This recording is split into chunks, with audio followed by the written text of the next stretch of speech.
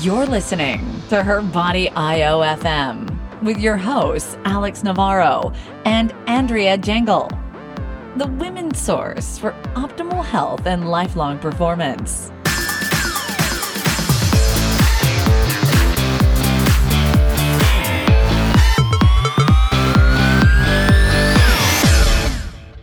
Hi, everyone, and welcome to another episode of Her Body, brought to you by Body IOFM.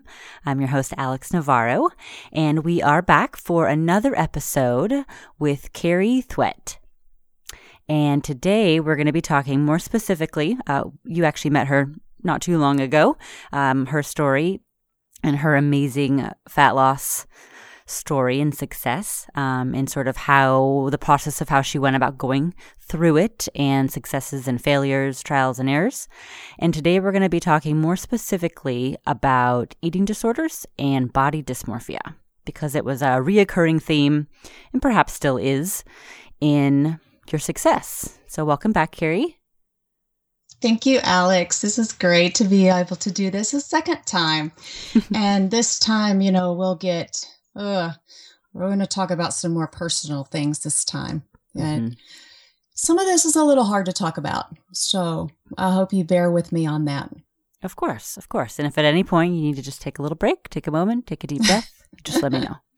But I think it's a really important topic to touch upon, considering who a lot of our audience is, not just only being women, because it tends to be a very big problem amongst women, just not seeing what others see in ourselves, having a bad body image, and not seeing yourself for who you are, and obviously we might have an aesthetic goal, but it's important to know who you are internally, what else you have to offer besides, looking good in a pair of jeans. And while that can still be a great goal, it's important to keep all of these other things in mind through the process. Mm-hmm. Yeah. This is also relevant, I think, presently in our society today, because there's so much talk about feeling good about yourself, having a good self-image, having good self-esteem. Well, I'm here to tell you, I had great self-esteem. And so, that in itself may be very different from what some of our listeners feel, because I know that there are many people that struggle with very low self-esteem and bad body image. But ultimately, the negative effects are similar, even if your self-esteem and body image is too good. So, that's true. That's interesting. True. Yeah. And just on that note, I would like to say that when we work with clients, the Body IO coaches, we have a very thorough assessment that clients run through. And one of the things we ask is what the top 3 stressors are, because it's important for us to know what's going on in their lives, what kind of stress they're dealing with, and if it's something that we can help them manage. And more often than not, one of the top 3 stressors, especially amongst women, is body image. It's how they feel they look. So if that is a stressor, whether they, and it's hard to say whether that's appropriate or not, because I might see a client and think they look great, but they don't think that. And that's causing them enough stress to where it could be a limiting factor to their overall success. Absolutely. Your body doesn't know if you're annoyed by what you see in the mirror or if you're running from a saber-toothed tiger. It's a stress response, and it has negative consequences. Yep. And one thing I just realized too is I reintroduced you, but for those of you who didn't listen to the first episode with Carrie, where she talks about her whole story, Carrie lost 160 pounds over. Let's say 165. Okay, I like that. Every pound counts. It does. It was all hard work. So Okay, so I just wanted to throw that back out there because I think it's very important for people to realize is, a substantial amount of weight, not only that you put on at one point or another, and today we're going to talk more specifically about how that happened through eating, your eating patterns and behavior, but also how you lost it, because it's just as important, and the process that you went through for that to happen. Let me start by telling you a story of when I was in elementary school.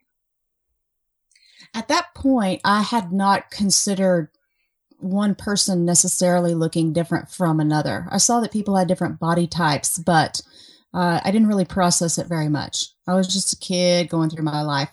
But one of my friends mentioned that she didn't, like in the summer in Texas, it's hot, and so they would let us wear shorts to school. She said, I don't know, we're 9 years old. She said, I don't like sitting in my desk because when I sit down, the fat on my legs spreads out and it makes my legs look fat. And I don't like that. I thought, wow, that's weird. That's weird. Well, but then the thing is then I looked and I was like, oh yeah, mine do that too. I actually didn't care, which I don't know if it was a good thing or a bad thing, but it was my first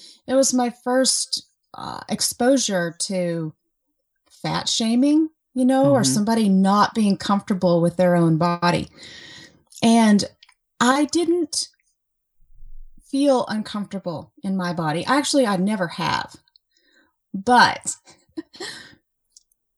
that's because I don't see in the mirror what is really there. Okay, so I've heard about this before, but usually when you hear about it with anorexics and sometimes bulimics, that people are very thin and look very good, but they see a fat person in the mirror and they pick it apart. And, they've actually realized that these people are not seeing an accurate image.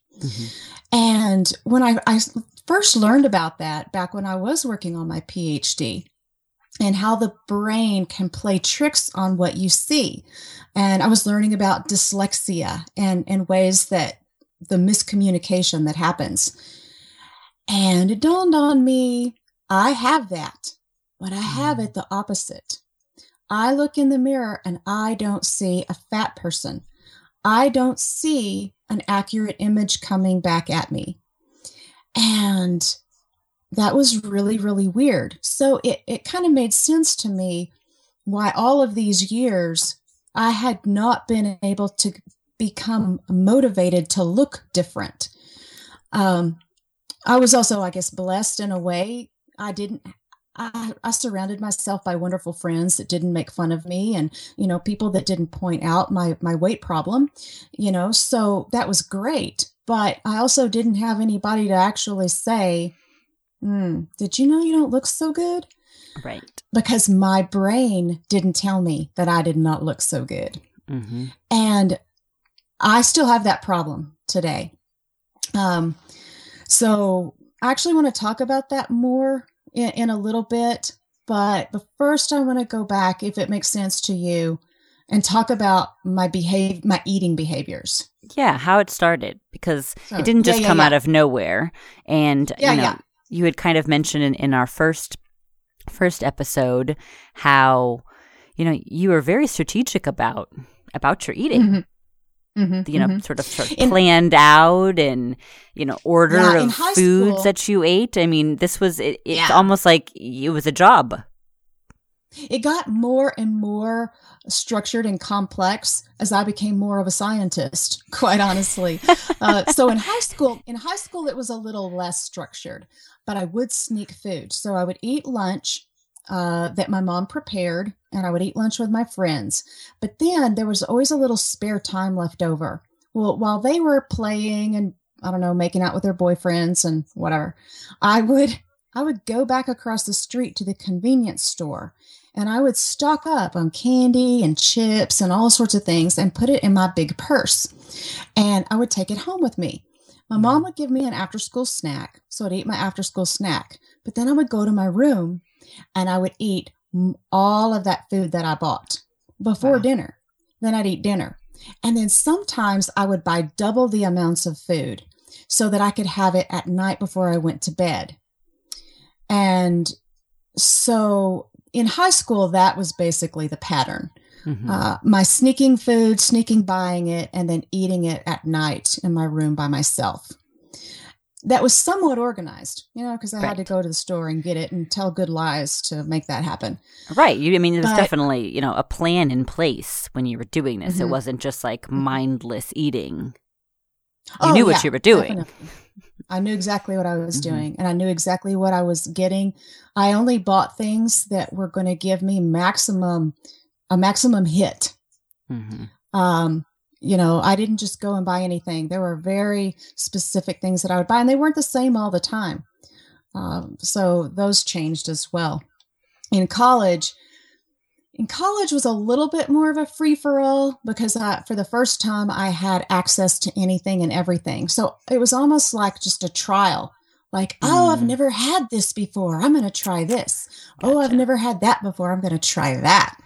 And so college was a little bit more a free-for-all. Still executed, though, because it had to be done when I wasn't busy. And I was always busy. So it still had to be executed. Doing a lot in college. You were not only, going to school, but you were playing sports. You were in the marching band. You were doing a lot. Yep. Which again, I think I had mentioned in the previous podcast, like, thank goodness that you were that active, because hadn't you been that active, eating the way that you were, I mean, you could have been way farther down the line weight wise. Because at this point, how much were you weighing in on around college? College, I went my freshman year. I was at 210, and I graduated college at 280. So it's a big jump. Yeah, pretty heavy during that time. Yep. One thing, though, that college did allow me to do is I call it pair my eating with others. And so this gave me a larger circle of friends where I could pick specific people to go to certain restaurants with so that I could eat certain foods with them that I know they liked. And I would change the people out. So no one person knew how much food I was eating. So this is very strategic planning. Yeah. So I might have 4 hours one evening free, and I would plan 2 hours with one person to go eat at one restaurant. Then I'd be like, oh, yeah, I got to go do my homework. Okay, yeah, bye. And then I would have another person planned to go to a different restaurant so I could keep eating. It's like you're like a serial dater, where you like date different people because each person provides something else for you that you feel like you need. Let's not tell people I'm a serial dater. I'm trying to date right now. It's more of a comparison. It was more of a comparison. I hear you. But yeah, I was. Also, I couldn't, even though I knew I was eating a lot, I didn't exactly know how much I was eating. And this is kind of a weird, kind of stupid thing to say that I didn't know I was eating so much. But I would watch the people that I would eat with, and I would see how much they would eat. And I would match that to them. And so then when I was on my own at home or something, and I was eating, I would think, okay, I saw my friend eat this much food. That must not be too much food. So I'm going to eat that much food at home by myself. So what was actually happening is, I don't have an off switch. I don't have a signal that tells me that I'm hungry. Or you're full, right? Today. Oh, yeah, I'm sorry. Yeah, okay. I don't have a switch to tell me that I'm full. Even today, I don't. And so I was actually observing others' quantity of food and then matching myself to them. Not thinking this person is having a special occasion. They're going out to eat. Right. This is not what they eat at home. Right. See, I didn't process that. I just thought they ate that much all the time. So it was okay for me to do so too. Right. And so, probably at that point, you're telling yourself what you might want to hear as well. Yes, both. I would say that's true. And then not having an off switch just compounded the disaster that ensued. So that was college. Those are the basic behaviors. Oh, but let me tell you, as far as what I could consume in a day, I would get up early. Okay, I had 8 a.m. classes. Mm-hmm. Most people drag in. Well, I would get up extra early, but so I could eat breakfast, and I'd go by McDonald's, and I'd get 3 hash browns with butter and 2 sausage, egg, and cheese biscuits, and I'd get orange juice. And then while I was eating that, I'd drive down the street and stop at Burger King and get the French toast sticks and the hash brown bites with maple syrup. Wow. And eat all of that on my way to class. That's probably, calorie-wise, the amount that the average person might eat in a day. Yeah. If not more already, and you're eating it before 8 o'clock. Exactly. Mm-hmm. And then lunch would happen. And so actually marching band practice was right in the middle of the day. So I would usually leave my class right before that early so I could go eat. And I would eat something like mashed potatoes and grilled cheese sandwiches and ice cream. Then I'd go to marching band practice. But then after marching band, all us band geeks would try to schedule our classes so they were all morning classes so we could basically party with each other all afternoon long. And so the afternoon would be free, and I would go have then my second lunch with my after band practice.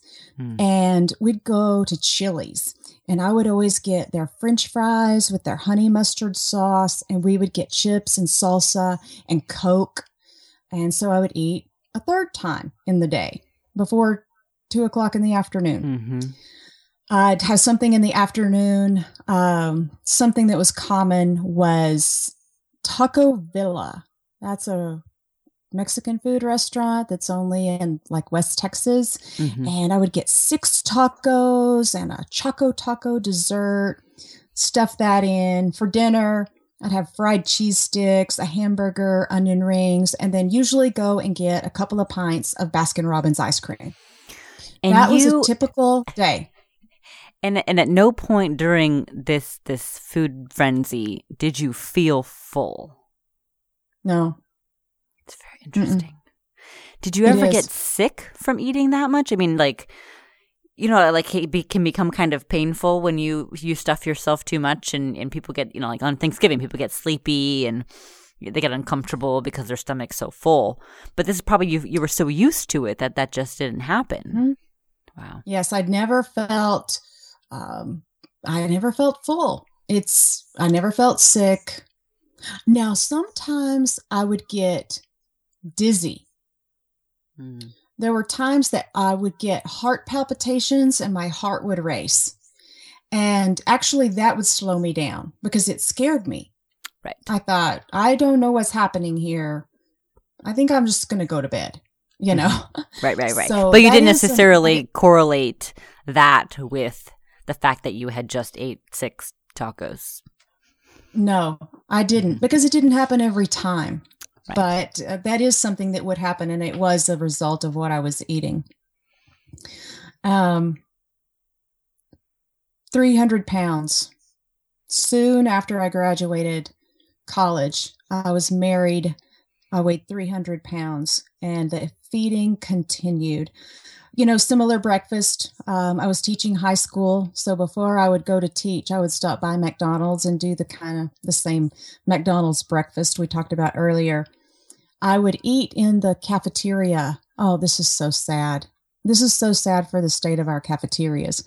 But I would eat in the cafeteria because it was more delicious and more gooey and fatty and carby than I could make at home. And so it's true. Wow. Yeah. So I was eating lasagna and garlic bread and enchiladas for lunch. Actually, sometimes a lot of the teachers would eat together, and I would go and I would get a plate of food. I would go to the teacher's lounge and eat it. And then I would excuse myself to say, I've got to prep for my next class. And what I really did was went back to the cafeteria for the second group of students that were in there. And I would get a second plate of food, and I would take it back to my classroom and eat it. And in the closet, in case somebody came in, I was a biology teacher. And so we had like a storage room. And so I'd eat it in there so that people wouldn't see me eating it. Mm-hmm. Yeah. After school, always Reese's Cups in the afternoon, ice cream in the afternoon. And I would haul that in pretty fast because my husband would get home from work around 4:00. And so I had to get a lot of food in before he came home. Right. Now, go ahead. I'm just, I'm almost picturing in my head sort of the hiding of things, and you're looking at your watch thinking like, okay, I only have X amount of time before I'm going to be home, or he's going to be home, and I want to be able to get in as much food as possible. So I'm almost thinking about like the process that must be going through your mind at the time when you're choosing foods to eat. Like you want to choose something that's going to be eaten efficiently and quickly, and maybe there isn't as much evidence left behind that you have exactly. to That's then why hide. That's why the candy bars worked really well. Uh-huh. And so I could get a big hit from those candy bars, Reese's Cups especially. That was my thing. Without a lot of evidence, without a lot of chewing, get all that down pretty fast. Very calorie dense. But my husband was very, very fit. And he had a lot of muscle, and he was able to eat a lot, and because he needed it, he burned it. His metabolism just used that food, and he enjoyed eating very much. And so I still got to eat when he was around, because we usually went out to eat every night, and we had amazing Mexican food. We had amazing chicken fried steak. And so I would eat also exactly what he ate. Mm-hmm. And he didn't necessarily think anything about it because that's the food he was eating, and he looked fine. So, right. He wasn't that concerned about me. What was really tough though is there were other things that I would actually hide from him. And that would be kind of like what I did when I was in high school with my parents. And I would buy a lot of food during the day, and we had a big house, so there's plenty of extra closets I could hide food in. And I would hide food away in the closets. And I would get up in the middle of the night. I mean, you go to bed with your husband, you kiss them goodnight, you lay down, and then you lay there. I would lay there, and I would wait till I could hear him breathing. So he was asleep. Mm-hmm. And I would get up and go to the other side of the house, and I would eat all the food that I had bought. Wow. And eat it quickly because, oh my gosh, what if he woke up? But then there was trash. And so there were many times in the middle of the night that I would sneak out, go across our yard into the alley, dump the trash in the dumpster, and come back in the house, and then get back in bed and go to sleep. You got to hide the evidence. Got to hide the evidence. And how many years did that go on for? I was married 4 years, and it went on the entire time I was married. Well, I mean, you had practice early on in terms of gathering the food and hiding it, so I imagine you just got better and better at it over the years. And oh, certainly. And the lies, so he would say, you're working out every day. I see you working out. I see what you're eating, or you're eating what I'm eating. Mm-hmm. Why are you continuing to gain weight? And he wasn't mean about it at all, but he would bring it to my attention sometimes. And so I was a good liar. I don't know. I didn't have any excuses. Right. So, right. But I was getting better and better. But it really, really went off the charts when I divorced and went to get my master's degree. And this is when the real scientist came out, the one who was very, very organized. And I was, living that in the lab and executing all the time. I would make sure that all my homework, all my research, everything was done by middle of the day on Friday, because from Friday afternoon to Sunday night was eat time. Wow. So this is back when we had you had to go to Blockbuster to rent your VHS movie. And so I would think, okay, so this is how many movies I can watch between, 5 on Friday and 9 o'clock on Sunday. And I only need to sleep about 4 hours each night. So this is how many movies I can watch. And so how much food can I eat during that time? And I would begin to plan it. And I would go to multiple grocery stores to buy very specific foods. I would plan that the eating that I would never run out of food.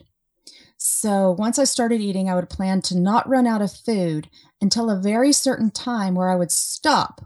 And then I would leave and I would go to a certain restaurant. Sometimes it was the Chinese buffet, and there was Baskin-Robbins ice cream.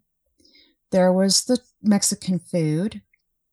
There was, what are some other go-to places? Those are the main ones. But I knew what time I wanted to hit the restaurant, and I would always get it to go. I wouldn't eat there. I would get it to go. And I would always order 3 plates of food. And so I would say, I would like the cheese enchiladas with beans and rice. Mm-hmm. And then I would also order the fajitas with extra guacamole. And then I would also order the chile rellenos and the chalupas with extra refried beans and corn tortillas and flour tortillas on the side. And so then they would pack it up in the big bag and they would say, would you like silverware? Yes, 3, please.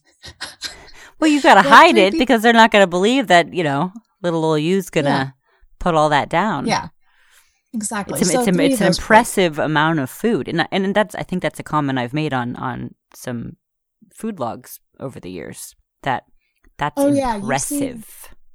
So let's actually talk about the food logs. This is something that I did where I was very, very honest with myself. I started tracking my food back when I was teaching high school and was married. I got this. They didn't have online tracking back then. Well, you could do it on the computer, but you had to buy the software. So I bought the software. It cost me $1,000, and it was called Nutritionist Pro.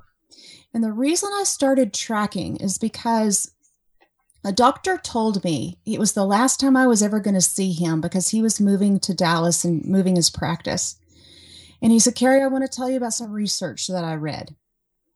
And he said, there was a study done, and they took overweight people, and they had a group of overweight people write down in a food diary everything that they ate, what time they ate it, and how much it was. And then they did that with 2 different groups of people. But with one of the groups of people, they had a shadow person follow them all day long. And the shadow person also wrote down everything that overweight person ate.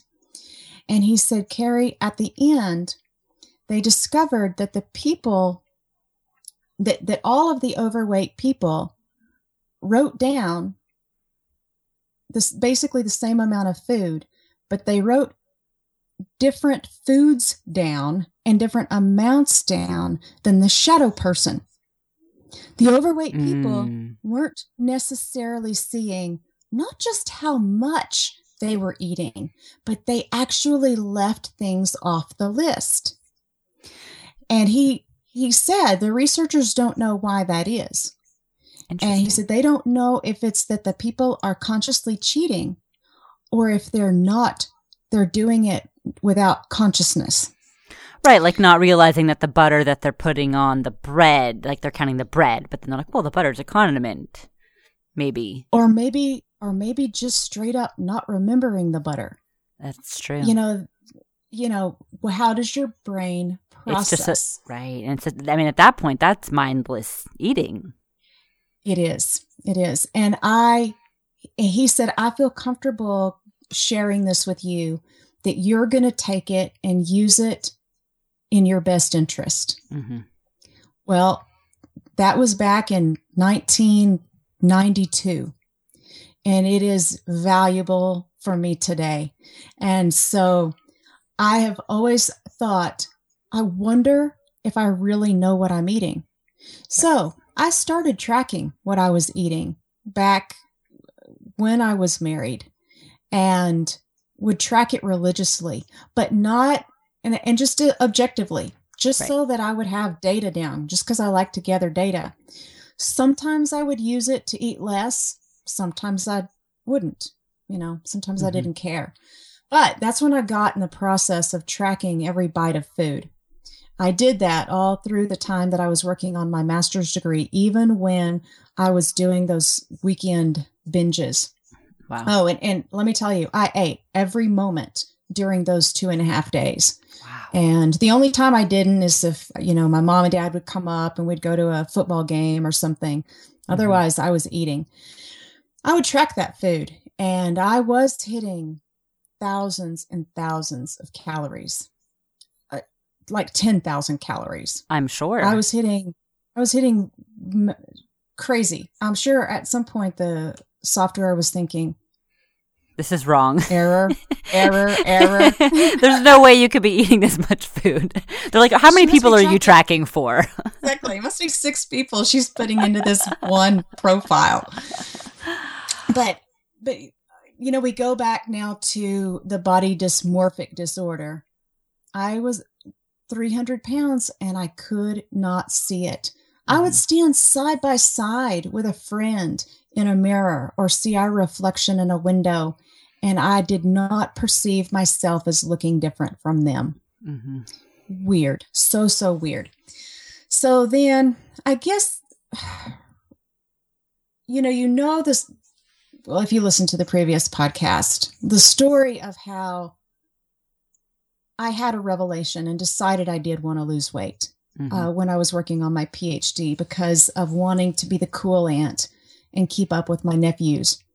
And so I had already put in place this system of tracking all my food. So at this time, I did now kind of let the data tell me something and guide me in one direction or another, which is why I was able to do the low calorie diets, the 500 calorie a day diet. And that's such a significant jump from your potentially 10,000 calorie days down to 500.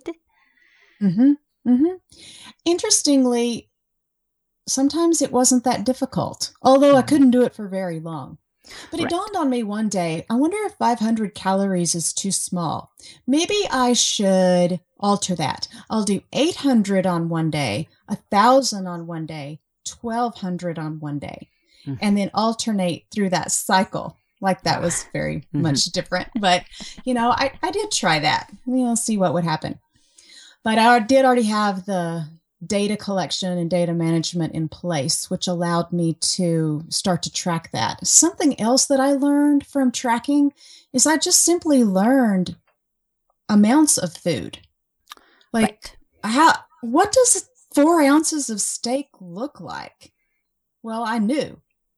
And when I decided at some point to actually use that to my advantage, I didn't have to learn it because I already knew it. I knew what it looked like. I knew what 12 ounces of steak looked like, and I knew what 4 ounces of steak looked like, and I was able to make a choice once I decided to do so. And that's a very valuable tool. Very valuable tool. And that's something, which is what I hope clients eventually are able to do, just eyeball things. The tracking is very useful at the beginning once you get that sense of, quantity versus visually what that looks like, so that when they are out to eat, they don't have to be trying to figure it out in their head. They can look at something and be like, okay, that's how much I should eat based off of how it looks. Exactly. And this is something we have to really, as coaches, pay attention to with our clients, because some clients don't view the data objectively. They view the food data subjectively. So while we want them to track at some point for the purpose of learning what amount of food is appropriate for me to eat, we also have to watch them to make sure that they are still using that data objectively and not letting it make them feel bad or define who they are, or put them in a tailspin where they go off and eat crazy amounts of food because, I was 200 calories over today. I suck. Right. Exactly. Exactly. Yeah. So going on back onto the data and how helpful it was for you engaging things, you also used other tools for tracking purposes to collect data, like the DEXA. Do you want to talk about that a little bit? Yes, the DEXA is so my friend. The first time I heard about it was when I read through Tim Ferriss's 4-Hour Body, and he talked about going and having these DEXA scans and what they do. They look at your bone mineral density. They look at your lean body mass, your fat mass. They tell you what it is percentage-wise, how much it weighs, and how it's distributed, where it is on your arms, your legs, your trunk, whether it's your visceral fat around your organs or whether it's subcutaneous, which is the pinchy fat in your tummy. And I thought, this is cool, because by that time I had changed to where I wanted to lose fat and wanted to gain muscle, because ever since I was little, I had read Muscle and Fitness, and I loved muscle. I loved the way it looked on men. I loved the way it looked on women, and I wanted some of that. And so I realized that the DEXA was a way for me to know how much muscle I had, when otherwise all I could do was look in the mirror, and we already established the mirror lies to me. So I'm like, oh, okay, I got to do this. So I found that the athletic department in Stanford had a DEXA machine and would let just regular folk use it for a small fee. Drove out to Stanford, laid down on this machine for 3 minutes, and came back with the biggest bunch of data, the coolest data I had never been able to collect in my life. And I knew then, I'm like, I know how much of me is fat, how much of me is muscle. And now I don't have to rely on the stupid scale. Right. Because at that time I had lost enough weight and I was working out hard enough that I was gaining enough muscle that the scale sometimes wouldn't budge. Right. But I thought, my clothes are feeling a little different. I wish I could observe this better in some way.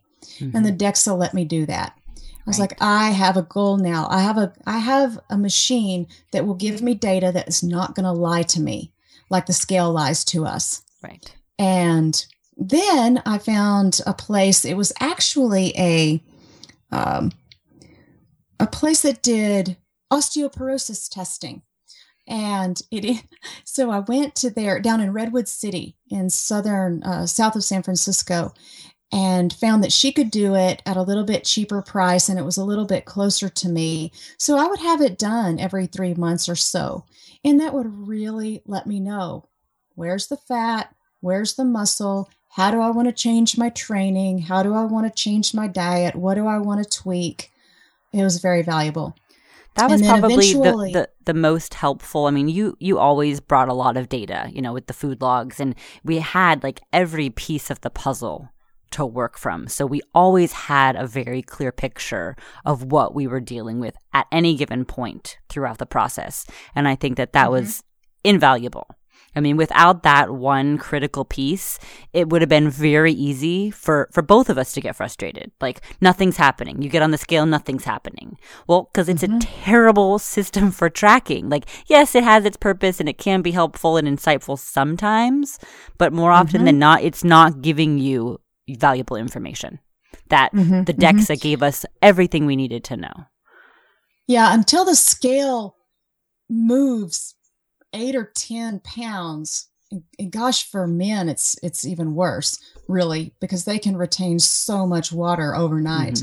But until the scale has a huge move, you almost can't count it as progress. A loss or a gain. Right. A loss or a gain, either one. And then when it's not moving, that's meaningless also. Right. So, the DEXA was great, and it is actually quite affordable now. You can go once a quarter, and it costs $60-$70, and that's so valuable. And then not even worry about the scale in between. Right. And I think that most colleges, universities have that available. So, it might not hurt for whatever area you're in to just poke around. It might be a little bit of a drive for some people, but it could be very, very worth it in the end to have that tool. There are, I think, 6 locations for a company called DexaFit, and they're scattered around the U.S. There is a new mobile DEXA company that is out there. I can't remember their name, though. I apologize to them for not remembering their name. But okay. If you do remember, we'll just put it in the show notes at the end. Yeah, they go into, they'll go to gyms and they'll test people's body fat and muscle percentages. But yes, right now, here where I am living now, I don't have the luxury of having a DEXA near me, or at least not that I know of. I bet you the university here has one, and I just haven't looked it up yet, but I need to. But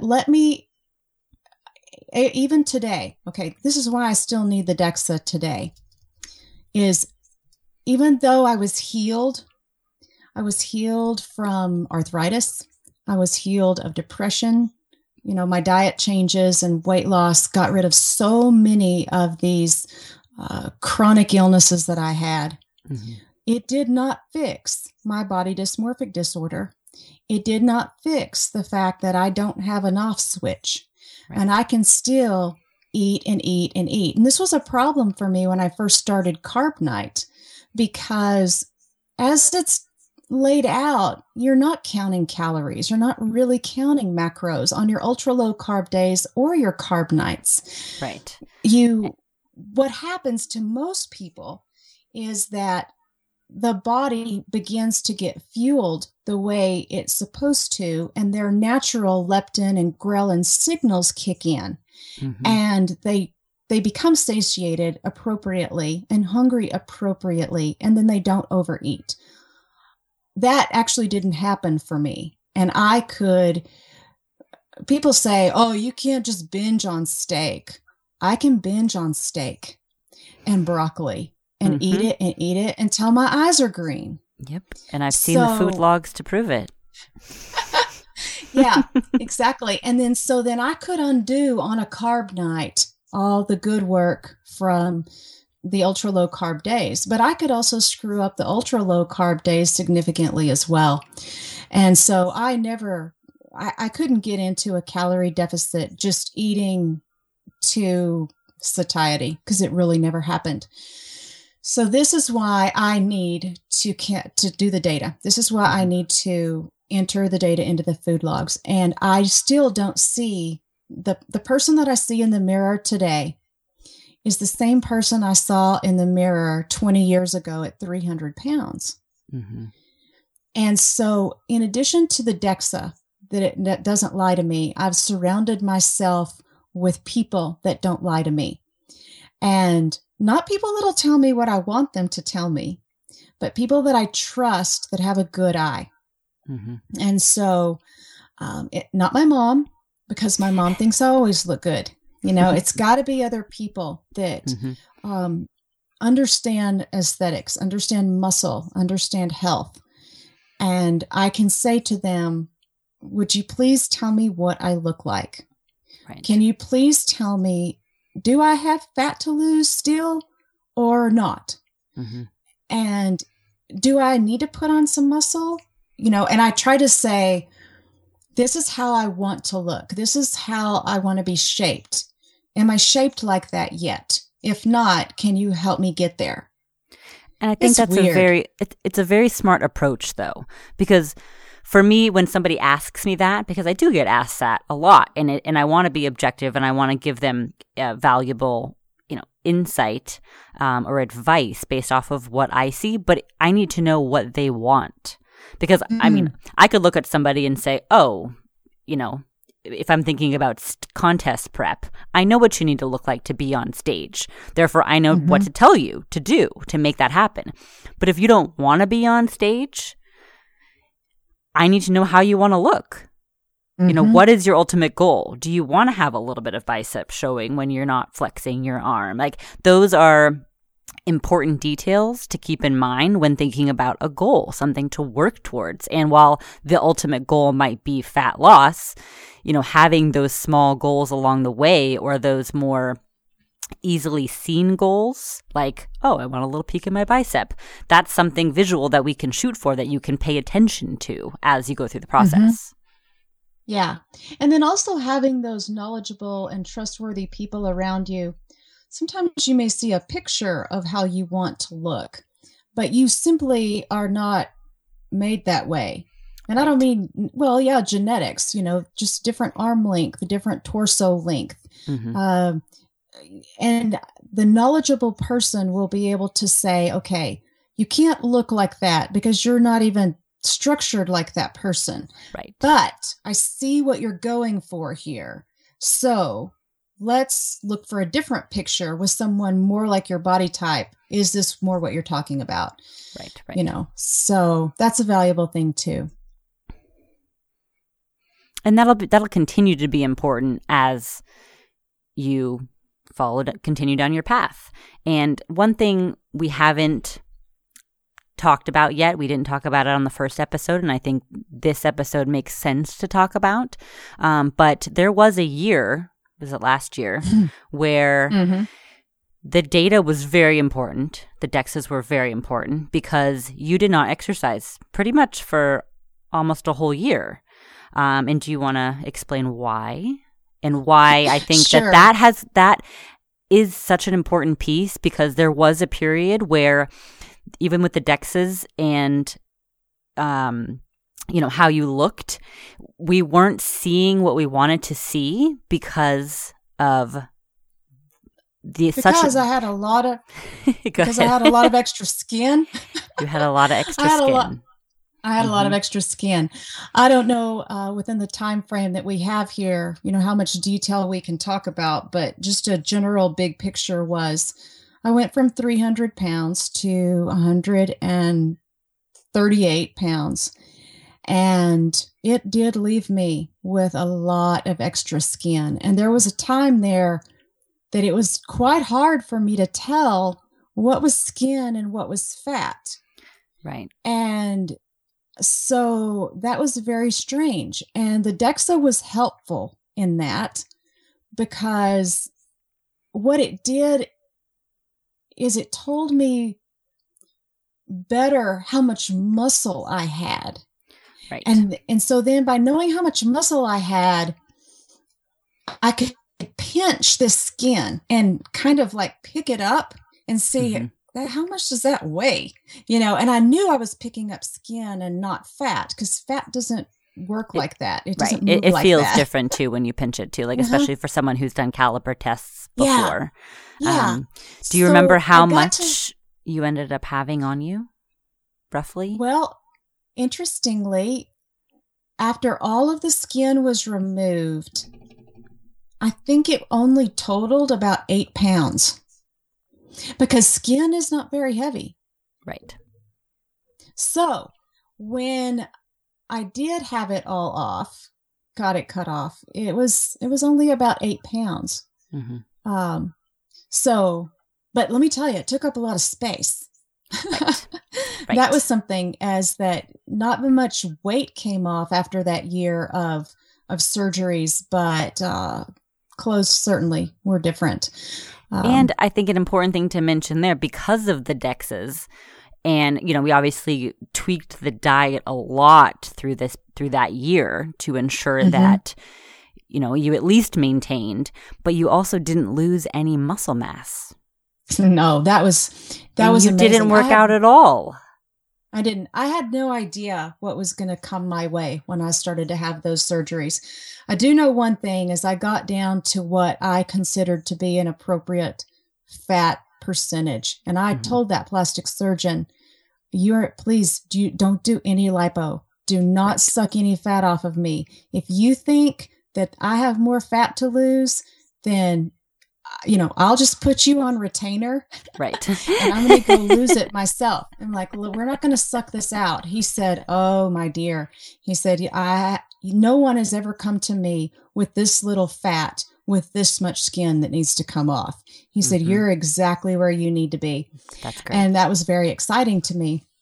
But I had no idea what was going to come my way. I was scared to death. I wasn't going to get to work out. I was going to be extremely sedentary. How was I going to heal? Would the food still be enough? It was so scary. Well, we kept up the pattern. I would carb deplete or, go ultra low carb up into the surgeries and spike the protein, because there were studies, I read that there were studies that showed that even in just for any surgery, if people protein load for a week before their surgery, they have better recovery from their surgery. This is perfect. So I would really, really up the protein for that week before the surgery, which worked out just fine. I would have my surgery. Then 2 days later, I would have a carb night. And I want to use this word clean, something that I did because I just was so nervous about the healing, as I thought, I am going to pack my world with nutrient dense food. So my carb nights became rice, potatoes, sweet potatoes, lots of things that were going to give me lots and lots of nutrients. And I did a little bit less of the junk, the treats. And I still did them, but I did a little bit less of them. Yeah. And it paid off. My healing was so fast. But let me start, not even just the skin loss surgeries. My first surgery that I had before I had any of the was skin the knee removal surgeries, my knee. That's right. Well, I'd had 3 knee surgeries prior to that time. I know exactly how the knee surgeries went. But I did this protein loading. I did the nutrient dense foods. That knee healed in 3 weeks. It was nothing. It would take months for my previous knee surgeries to heal. And I was back in the gym going almost full blast 3 weeks out. It was amazing. No scar tissue buildup. Yeah, the scar tissue didn't build up around those incisions. It was fantastic. So I had that first as like a precursor to know, hey, I think I can do this. These surgeries are going to be okay. Again, more data, helpful tools. And even though you didn't, you had the data from the previous surgeries, whether you utilized it then or not, you found it helpful at one point or another, something to compare it to. And I think that just paying attention in general can be so helpful, even though it might not seem that way in the moment. To have something that you were consciously aware of, that you made a mental note of or wrote it down or tracked it somewhere, to be able to use that as a reference down the line can be so valuable. And again, it's not something we think it's, it doesn't matter in the moment, or it can't be that important of a piece of the puzzle. But man, it really can be. And you're by far proof that all of this helps. And people assume that if something matters, their doctor's going to tell them about it. Oh yeah. If it actually matters what you eat and how you heal, then your doctor's going to tell you, right? Or if it matters, if there's going to be side effects of this antibiotic that you're taking after your surgery, your doctor's going to tell you, right? Well, no, not necessarily. Very likely they don't know. Right. Sadly, they don't know. And so don't assume that someone is going to tell you that something is or is not going to work, or something's going to be good or bad, because they may not know. And then they also may think that, oh, nobody's going to listen to me anyway. They're going to do what they're going to do. Right. So always collect your data. Always think, how do I feel? How do I look? How do I perform? What did I eat today? What did I do today?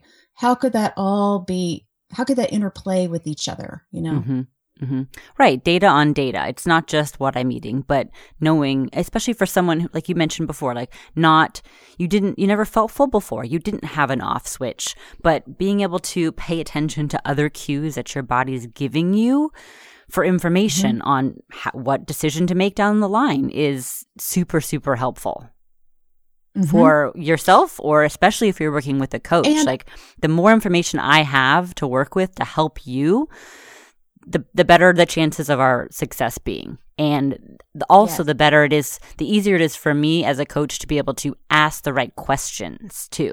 Because if there's not a lot of information, I don't know what's relevant, what's not. I'm not sure what to ask, what to leave alone. And when somebody brings as much data as you've always brought, I know exactly what we need to do. There's no question marks on anything. It's more of like, okay, what approach do we want to take this time? Exactly. And then if you don't know the answer in the moment, that's okay, because now you have data and you can go figure it out, you know, and we may figure it out together, and I may figure it out before you do and go, hey, this is it. And you're like, yeah, that's it.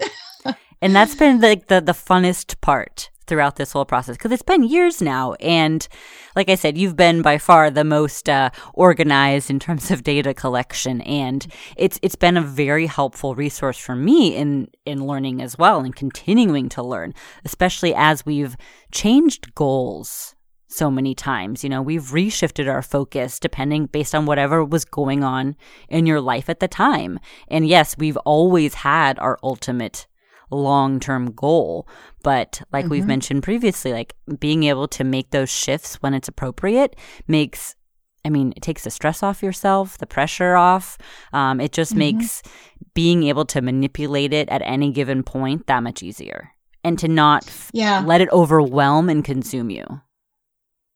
And changing the goals is really important. I already mentioned that I'm not the same person I was 5 years ago even, but I have a big picture goal, but I also have little goals that I have to meet. And let's say just today, for example, I needed to be on for this podcast. I needed my brain to be clear, you know, as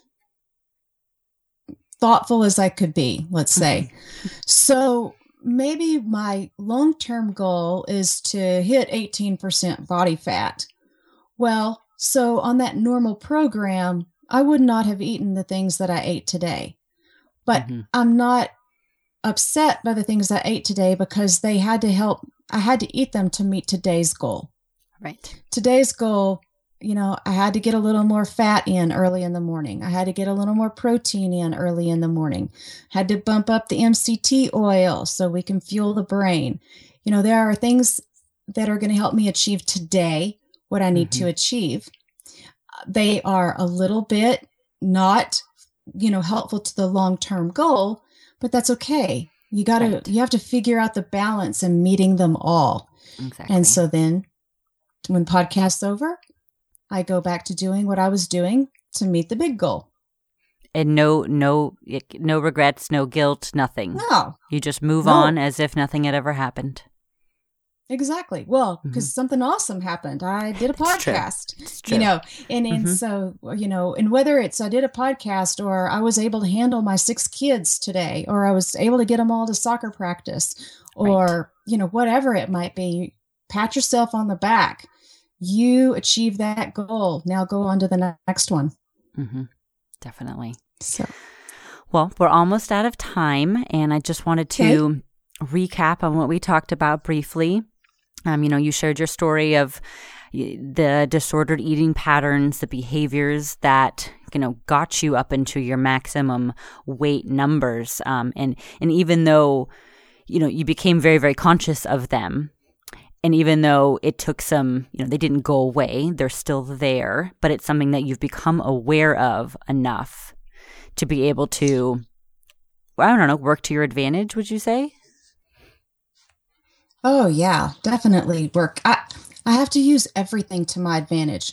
Even all your setbacks, got to use everything to your advantage. It's all going to make you a better person. I think that's smart. Right. We learn from the mistakes. We learn from the things that don't work. And that's what we always talk about. There's always going to be some level of experimentation and trial and error. And it's to take any win or loss as a learning tool to know what to do in the future. It's the only way. Absolutely. Well, I love being a student. I love being a student. I'm a student every day. So that's just how I live my life. I feel the same way. And I love learning from each new client and being able to share things that I've learned from you, say, and be able to help, share that with another client and help them along the way because maybe they're going through something similar. It really makes a difference. Other than this podcast, I've actually started to share some of my little bits and pieces of my story on my Facebook page. And it's, I don't know, Facebook, whatever Facebook is.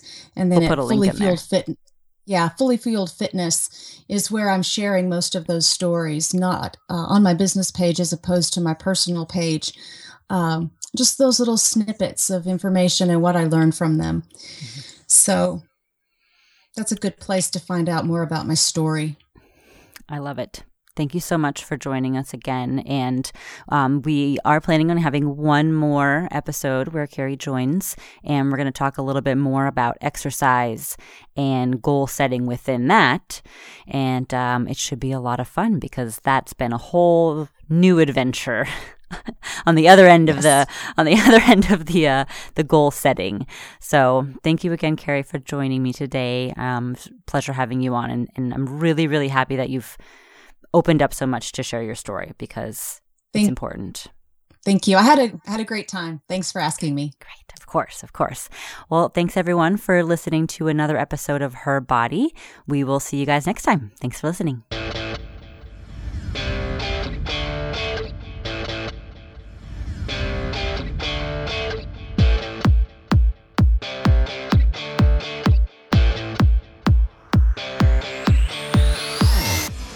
You've been listening to Her Body IOFM with your hosts, Alex Navarro and Andrea Jengel.